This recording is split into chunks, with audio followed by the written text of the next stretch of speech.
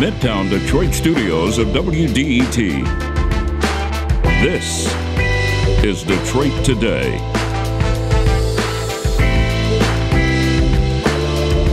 Today we are going to talk about abortion rights, as the Supreme Court is poised to perhaps overturn the 50-year precedent that protects a woman's right to choose. We'll hear about the efforts here in Michigan to get out ahead of what the court might do, and from Planned Parenthood about what a post-Roe v. Wade America would look like. We'll also want to hear from you. Should America protect the right to abortion? That's all next on Detroit Today. But first, the news from NPR.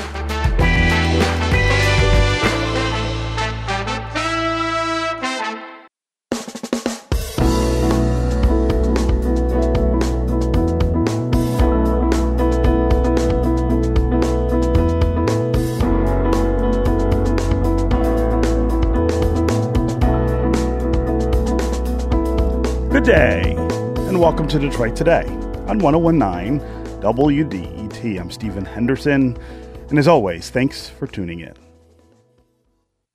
For most of us, for most of our lives, the abortion debate has been weighted, at least in the grandest legal terms, toward women deciding for themselves whether to carry a pregnancy to term or to end it.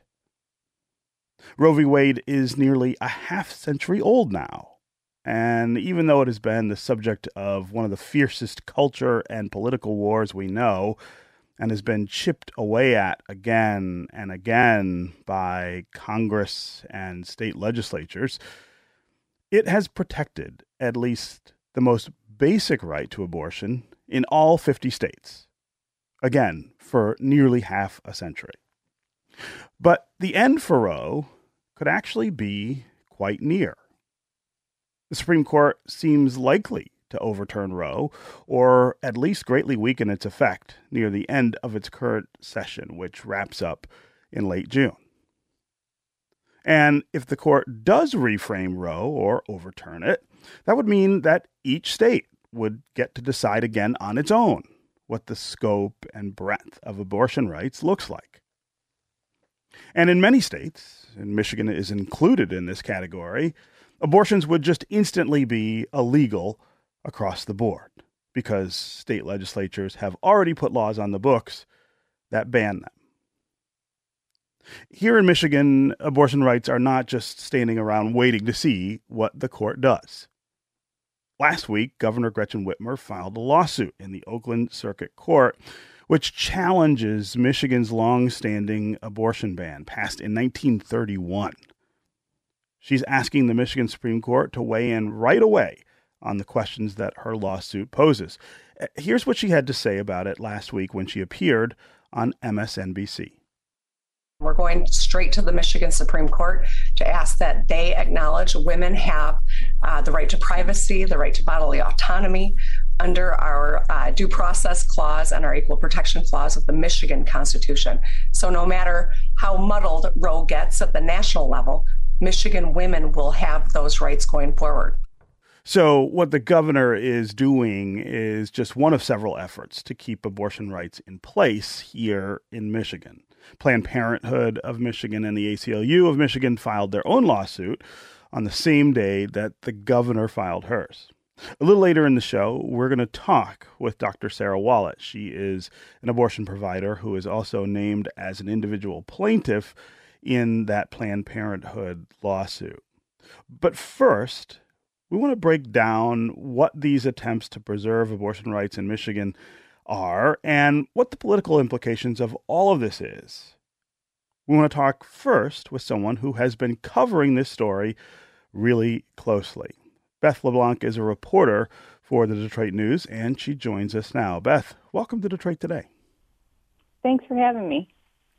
So, remind listeners what it would look like here in Michigan if Roe is indeed overturned at the end of this Supreme Court term, and if the efforts to preserve abortion rights aren't successful. Talk about what would this 1931 law make the landscape like here in our state?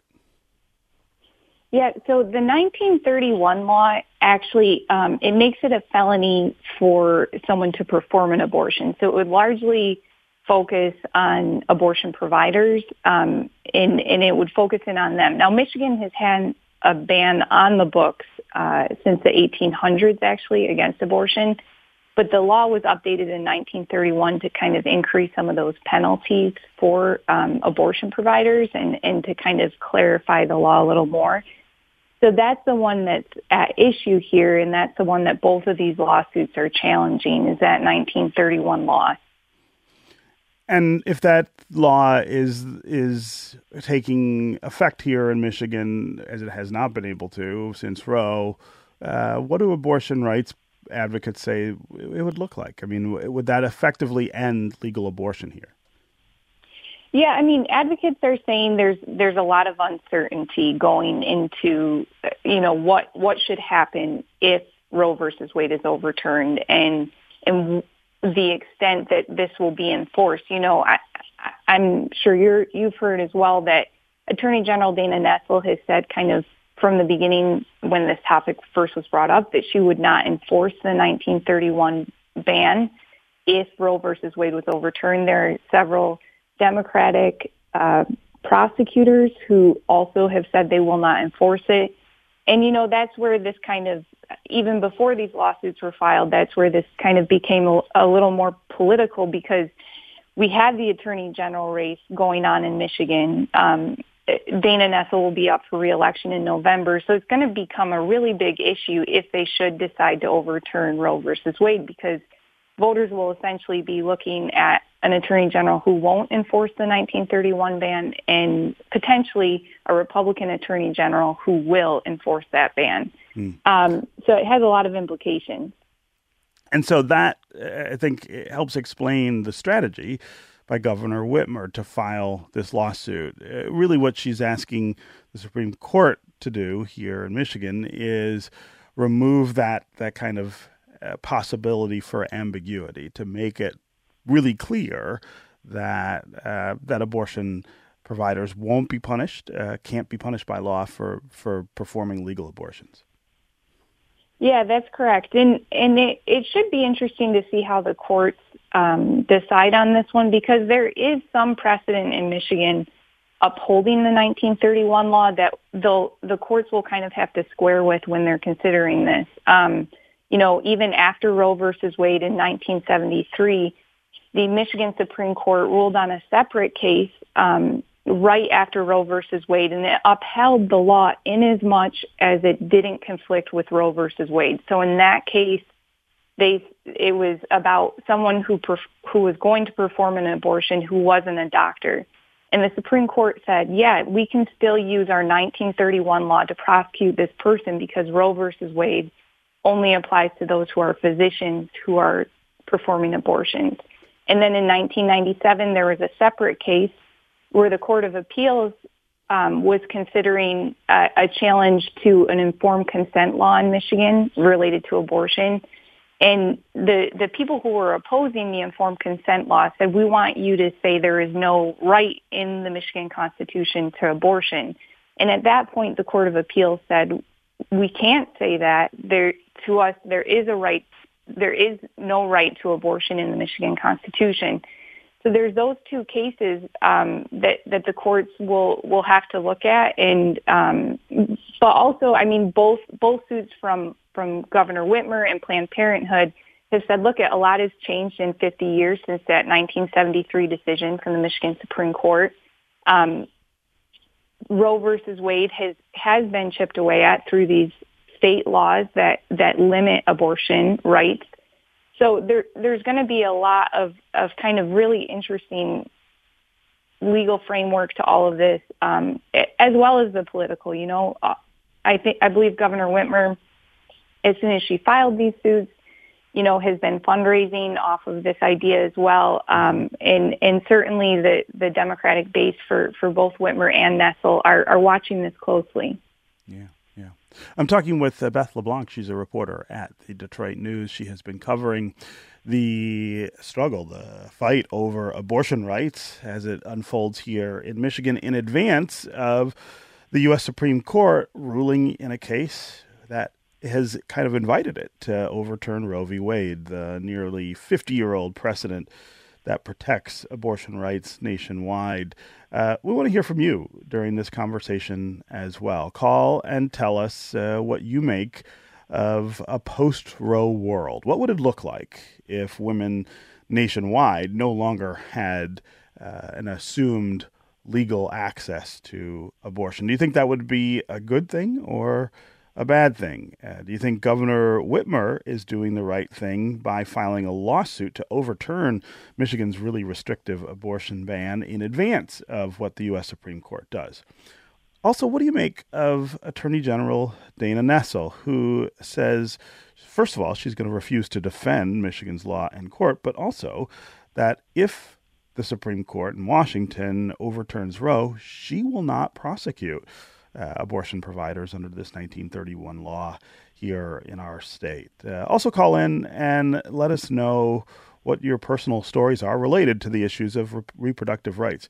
We talk about this frequently in the context of politics and culture, but these are very individual decisions. These are individual medical decisions. These are individual family decisions.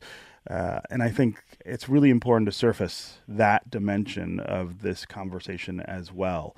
If you feel comfortable, call and tell us about your experience with reproductive rights here in the state of Michigan. As always, the number here on the phones is 313-577-1019. That's 313-577-1019. You can also go to the WDET Facebook page and put comments there, or you can go to Twitter and hashtag Detroit Today, and we'll work you into the conversation.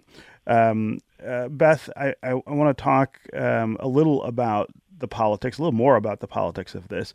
It seemed to me that before the last week or so, Republicans had a pretty clear message that they were going to try to use to unseat Governor Whitmer in the fall.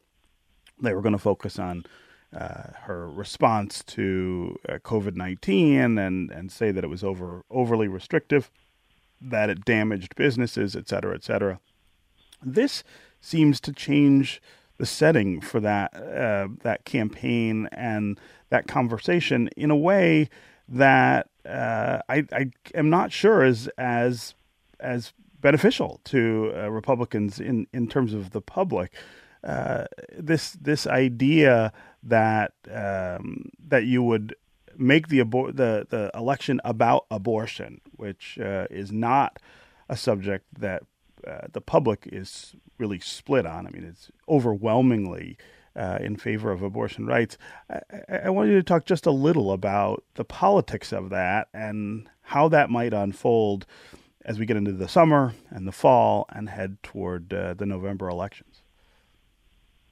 Yeah, so, I've kind of heard two schools of thought on this from political pundits in Michigan. And one is that this would just it would totally transform the whole focus of the campaign, because now we have a very real possibility that abortion rights would be banned in Michigan. And this, I think in past years, we've always had like Right to Life of Michigan. A lot of Republicans use Right to Life of Michigan and their endorsed candidates to guide their voting decisions one way or the other, especially in smaller races. That has, kind of been theoretical over the past decades because it hasn't been legal in Michigan, but now it has very real consequences depending on who you elect and how they'll enforce it, especially at the Attorney General level. And so that kind of takes on new meaning. I've talked to other people who have said, look, people are focused on the roads. People are focused on inflation right now. People are focused on very real things, very close to the kitchen table issues that I know both sides have tried to latch onto and kind of run with in terms of addressing people's very real and like immediate needs in terms of that. So it should be interesting to see which one kind of comes to the front of the race in that sense, because there's kind of two schools of thought about how this would actually transform the race. Yeah. Again, 313-577-1019 is the number here on the phones. Let's start today with Alan in Pleasant Ridge. Alan, welcome to the program. Hey, Stephen, thanks for having me on. I just actually had more of a comment about the whole situation. A lot with pro-life people, we have a lot of kids in adoption and in foster care. And, it's like, why don't you go and adopt children that need help, the current children? And, with medical care, with medical issues and people that need it, with abortion, it just, in a sense, it really doesn't make any sense. So it's like if you're pro-life, why don't you help the children that are already there? And that's really, really all I have to say about that. Yeah, Alan, I really appreciate the call and that perspective. It's something I've heard a lot from people who would like to protect abortion rights, that they don't quite understand the other side and feel that it's not a consistent position often, that the people who are really worked up about abortion, because they say it's protecting children, are not particularly exercised about the other threats to children that exist after they're born. So I appreciate you calling and sharing that perspective. I want to go to Phyllis in Warren next. Phyllis, welcome to the show. Hi, Stephen. Good to have you back. Hey. Stephen, I have an issue of a situation called a retained abortion. That was how my doctor referred to it. I was pregnant. This was about 60 years ago. I was in about the 5th month, yet nothing viable was happening. Every time I went in, they tested me. I was pregnant, but nothing was happening. So because my doctor was a very strict religious person, he could not do what he knew he had to do, which was give me an abortion. And he turned me over to another doctor who did the abortion and took care of the problem. But I could have been one of those people, one of those women with a calcified fetus inside her body and not know it because no one could tell me or would tell me. At least this doctor did do something. Yeah. And that was what helped me and helped the situation. But I had never heard of the situation. I do not hear often of it now, but I would like to know what someone else would say and advise me or someone like me to do. So, Phyllis, this is a fascinating story, number one, because I think I heard you right, that this predates Roe v. Wade and gives us, I think, a glimpse into what healthcare looked like before abortions were made legal. But I want to have you talk just a little more about your doctor, the conversations you had with your doctor at the time, and what your doctor was able to do, I guess, to help you, and how he was restrained, I guess, because of the state of the law. Are you still there, Phyllis? I think we might have lost Phyllis. That's too bad. Phyllis, I do appreciate you calling and sharing that perspective. So, Beth, before we have to end the segment, I want to give you a chance to talk a little more about what abortion rights advocates are saying they will have to do. For instance, if Roe is overturned, if we get to this point where the Supreme Court says that is no longer the law of the land, what other things outside of these lawsuits do we expect to see? So there's actually, right now there is a petition circulating that would enshrine abortion rights in the Michigan Constitution. It's called the Reproductive Freedom for All petition. So that is being circulated right now. Now, that has also become a little bit of a talking point with these lawsuits as well, because Right to Life of Michigan is saying, if you need a petition to enshrine the right to abortion in the Michigan Constitution, then how can you say in a lawsuit that it's already there?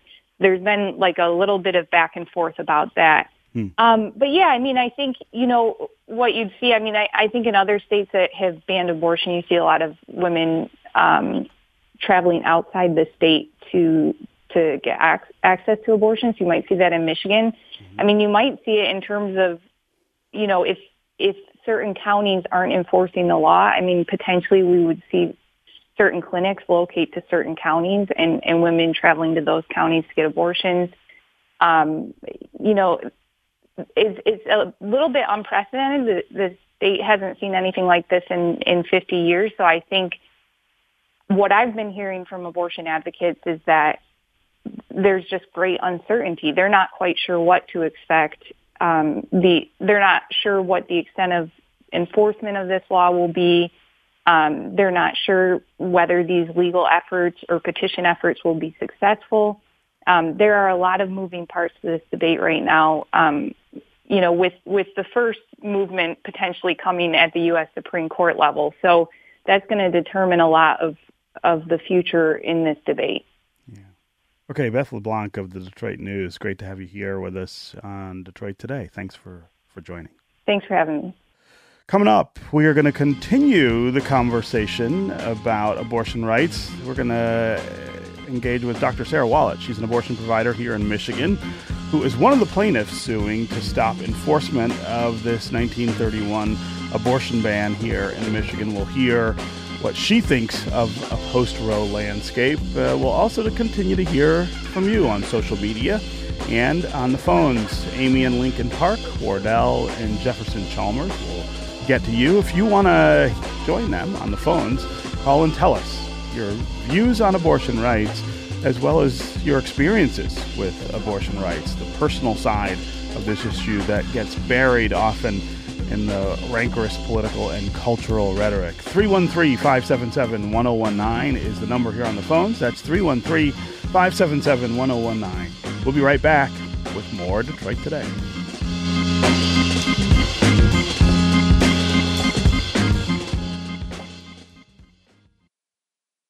Bringing you news that matters. Stories that impact your life. Music from the Motor City and around the world. This is 1019 WDET, Detroit's NPR station.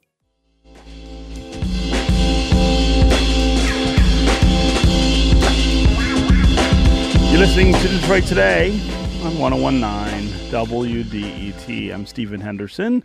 And as always, thanks for tuning in. We're talking this hour about abortion rights, which are on the table in Washington again, as the U.S. Supreme Court will rule in a case that has invited it to overturn the near 50-year-old Roe v. Wade precedent that protects abortion rights nationwide. That has inspired a number of efforts on the local level all over the country, but especially here in Michigan, where if Roe is overturned or significantly weakened, a 1931 law that punishes abortion providers would be the law of the land and would really change the landscape for us here in our state.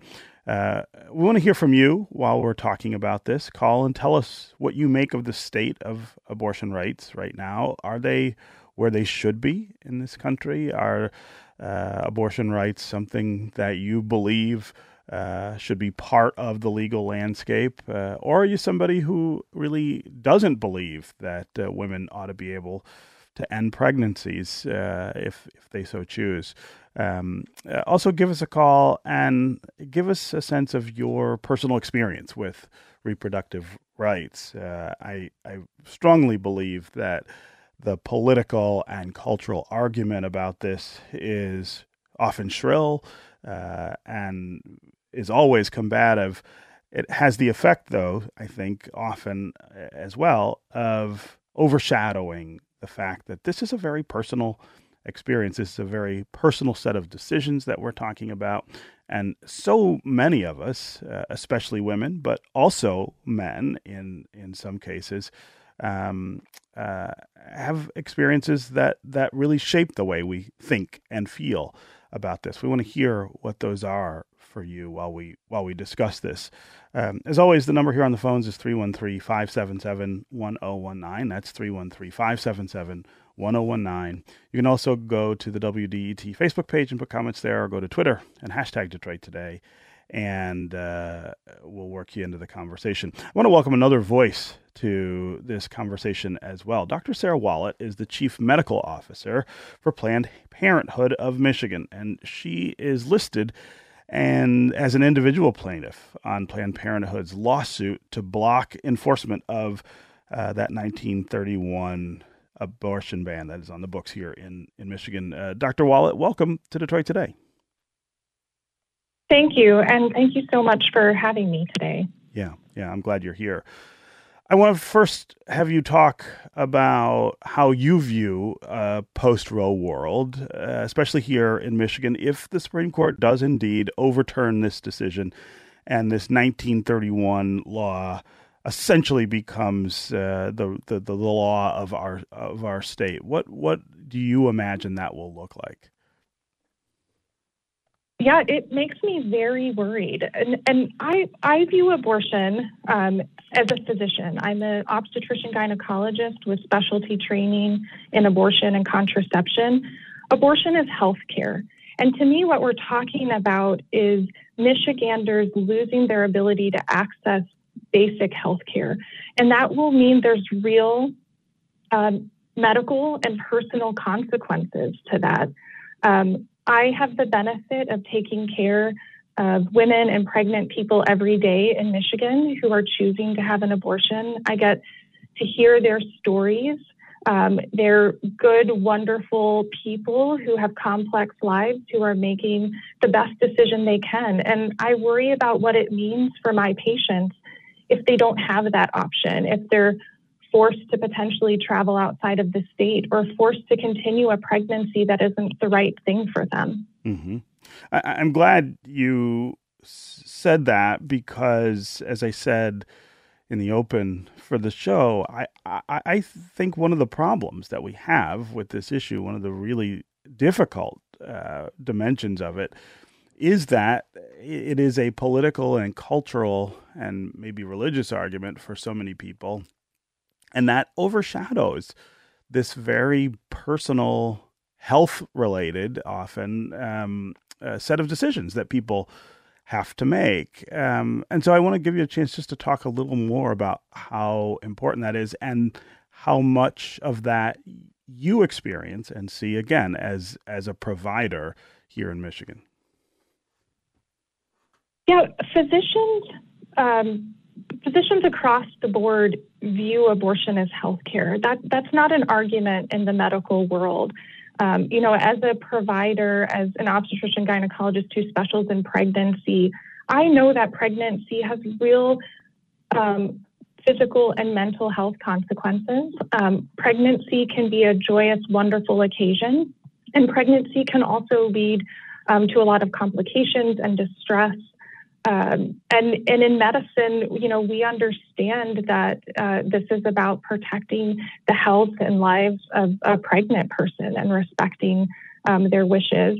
It's hard to think about it in all of these other terms and to help people understand kind of the real consequences of what it would mean for people when we only talk about it as a political or a cultural argument and really forget to think about it as healthcare, and that it will impact the public health landscape of Michigan, and what that really means, not just for individuals, but their loved ones and their families and their communities by not having access to make reproductive health decisions for themselves.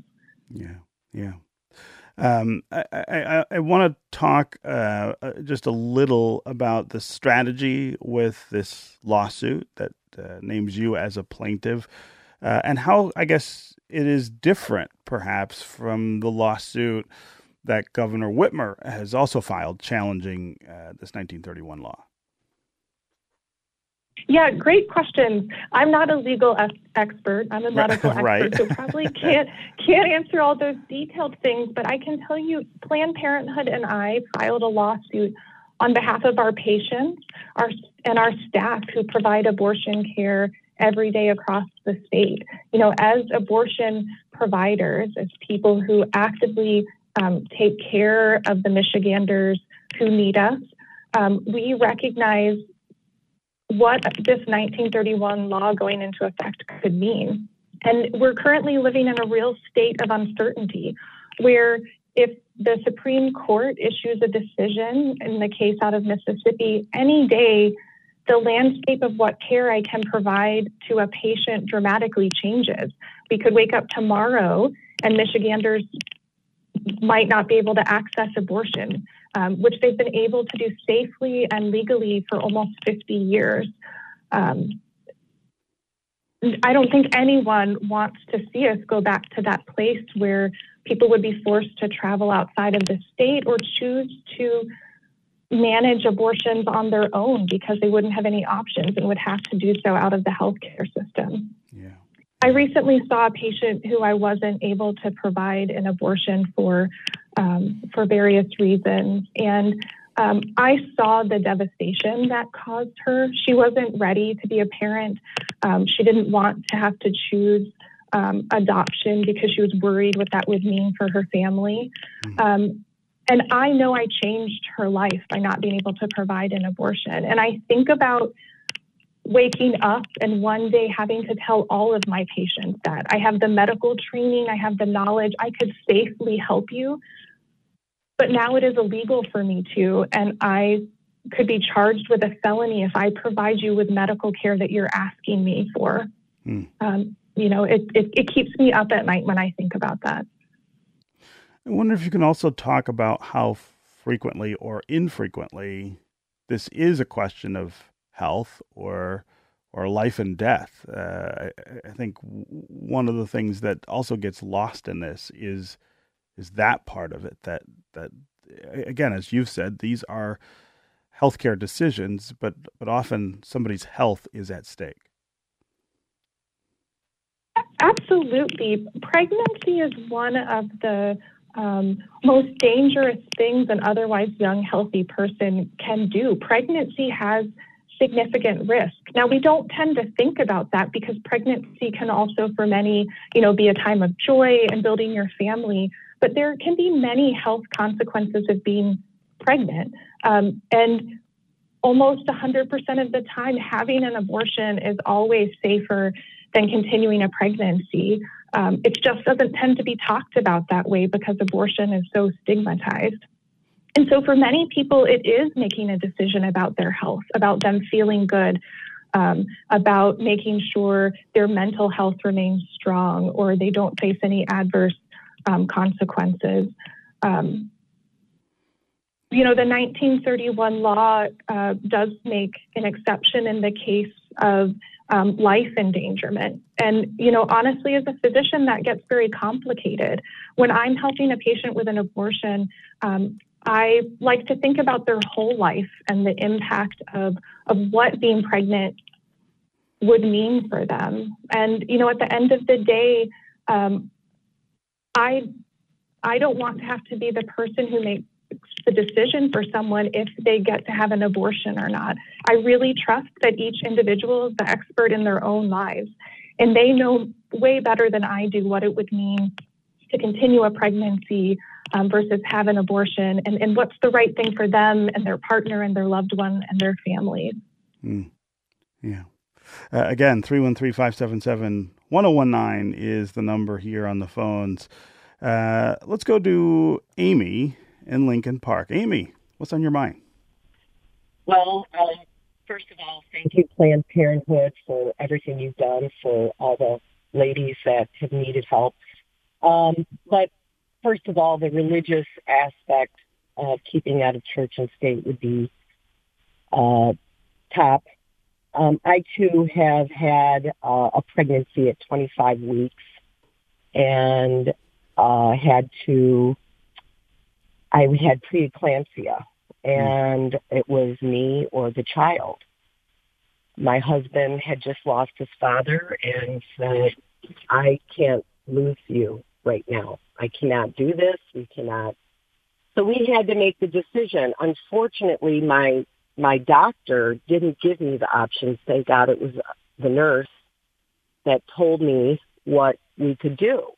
So the religious part, I believe, needs to stay out of people's decisions.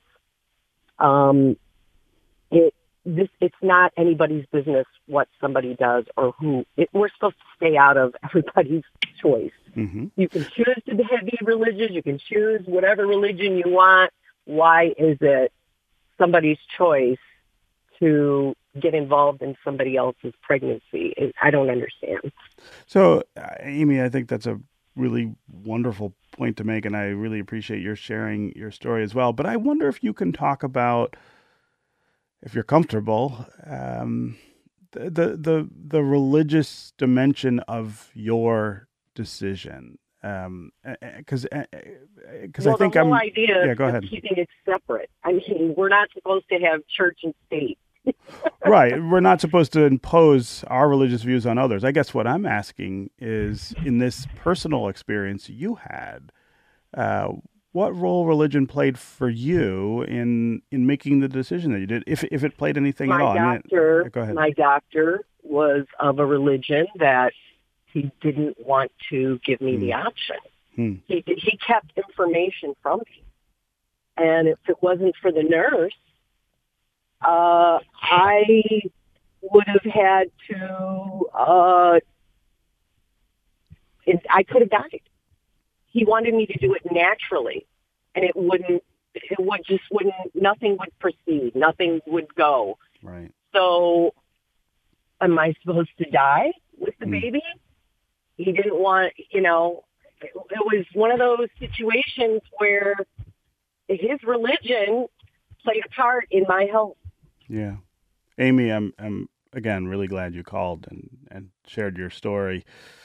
Dr. Wallet, I imagine you're listening to that with a little bit of horror, that story, but also with the anticipation that the difficulties with this kind of situation in particular will just get worse if Roe's overturned. Yeah, thank you, Amy, so much for sharing your story. I really appreciate you doing that. I do worry that we could have more stories like that. We could have more physicians who are afraid to talk about abortion, that people just won't know what is available to them and their lives and health could be at stake. I do want to point out, sometimes there's this misconception around who has an abortion or who participates in abortion care. I'm an abortion provider in large part because of my faith background, and I was raised to believe that I should help others in need. And many of my patients are religious. Studies show that more than half of abortion patients actually have a religion that they follow.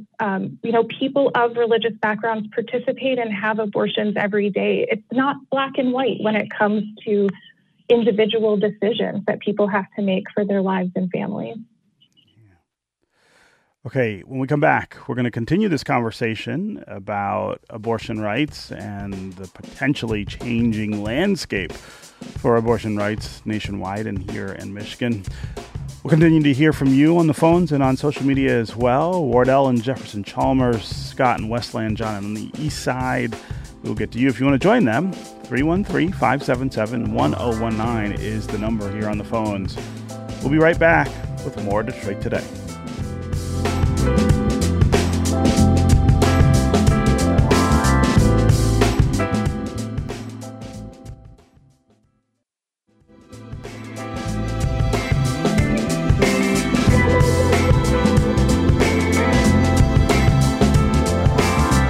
You're listening to Detroit Today on 1019 WDET. I'm Stephen Henderson, and as always, thanks for tuning in. We're talking about abortion rights this hour and the potential change to abortion rights from the U.S. Supreme Court, which will rule on a case that has invited it to overturn the near 50-year precedent of Roe v. Wade. If that happens, what will the legal landscape look like in states like Michigan? That's still up for debate, as Governor Gretchen Whitmer has filed a lawsuit challenging the law that would have say over abortion rights here in Michigan if Roe were overturned. Planned Parenthood of Michigan has also filed a lawsuit challenging that law, which targets abortion providers. We want to hear from you during this conversation as well. Call and tell us what you think of the current state of abortion rights in our country, whether it is the way it should be, whether abortion should not be legal. Also call and give us a sense of your personal experience with reproductive rights. So many of us have stories about how this issue has surfaced in our lives at some point. As always, the number here on the phones is 313-577-1019. That's 313-577-1019. You can also go to the WDET Facebook page, put comments there, or you can go to Twitter and hashtag Detroit Today, and we can work you into the conversation that way. Kathy on Twitter says, making it illegal would have devastating effects. It's never going to go away. It should be safe, legal, and rare. We need much better health care and sex education in this country. RZS on Twitter says, if Michigan bans abortions, this legislation will only target those women and families who can't afford to travel outside of Michigan. People who can afford to travel will go to states where abortion is not a crime. Let's go back to the phones here. Wardell in Jefferson Chalmers. Wardell, what's on your mind? Well, I'd like to share a poem that I wrote that was inspired by Roe v. Wade. You know, the 7-2 decision, January 22nd, 1973. Mm-hmm. The poem is called That Was the Year.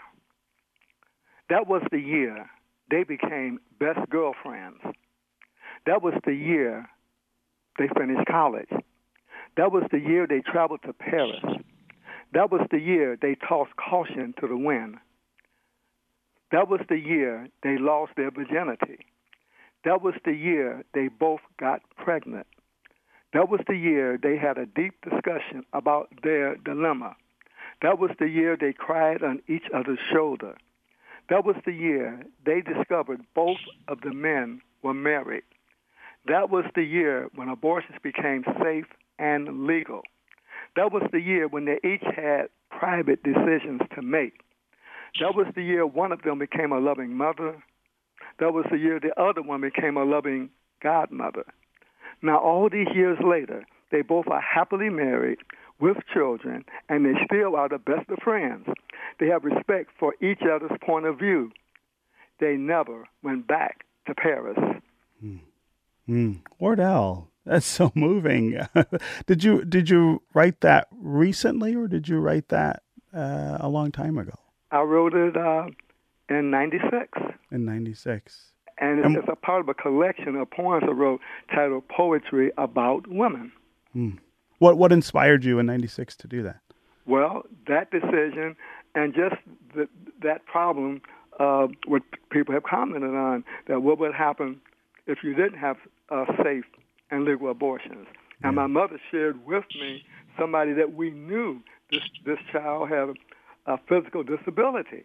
And my mother shared this with me when I was a teenager, that she had a botched abortion, and that caused her to be in that decision. And that was very important in my mind of how devastating that it could be. Yeah. I really appreciate you calling and sharing your poem, and also sharing the inspiration for that poem, Wardell. Thanks very much for calling in. Let's go next to Asa in Lincoln Park. Asa, what's on your mind? Yes, hello. Go ahead, Asa. Hey, how's it going? So, yeah, just wanted to weigh in on this as a Christian, because I feel like that point of view doesn't really get as much attention as it should. You know, I feel like people should really think about the God in this. You know, having an abortion can lead to all sorts of medical complications after the fact. You know, it can lead to not being able to infertility later on. And then in terms of like late-term abortions, And I know in cases of rape or incest, that is like, that's a hard pill to swallow there. But I do believe that God has a plan for everyone. But when it comes to late-term abortions, I don't think that that's healthy. A lot of times what they'll do is they'll just hold on to the baby, and then later on they will sell the baby for body parts and these sort of things. So there's a lot of money to be made in organ donating and these sort of things and experimentation that goes underneath what people see. Nobody sees all of that beyond it. All they know is, well, I got rid of the baby, so whatever. Nobody sees all the pain and hurt and anguish that happens after the fact. Yeah.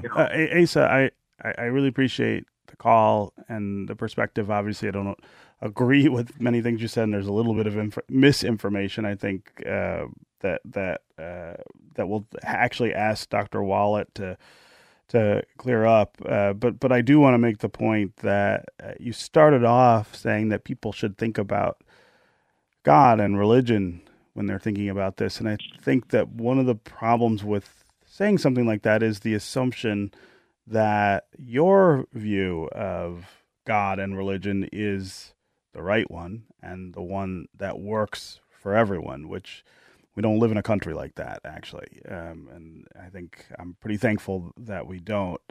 And I don't think it's okay for us to make assumptions that our decision is somehow holy and that somebody else's can't be.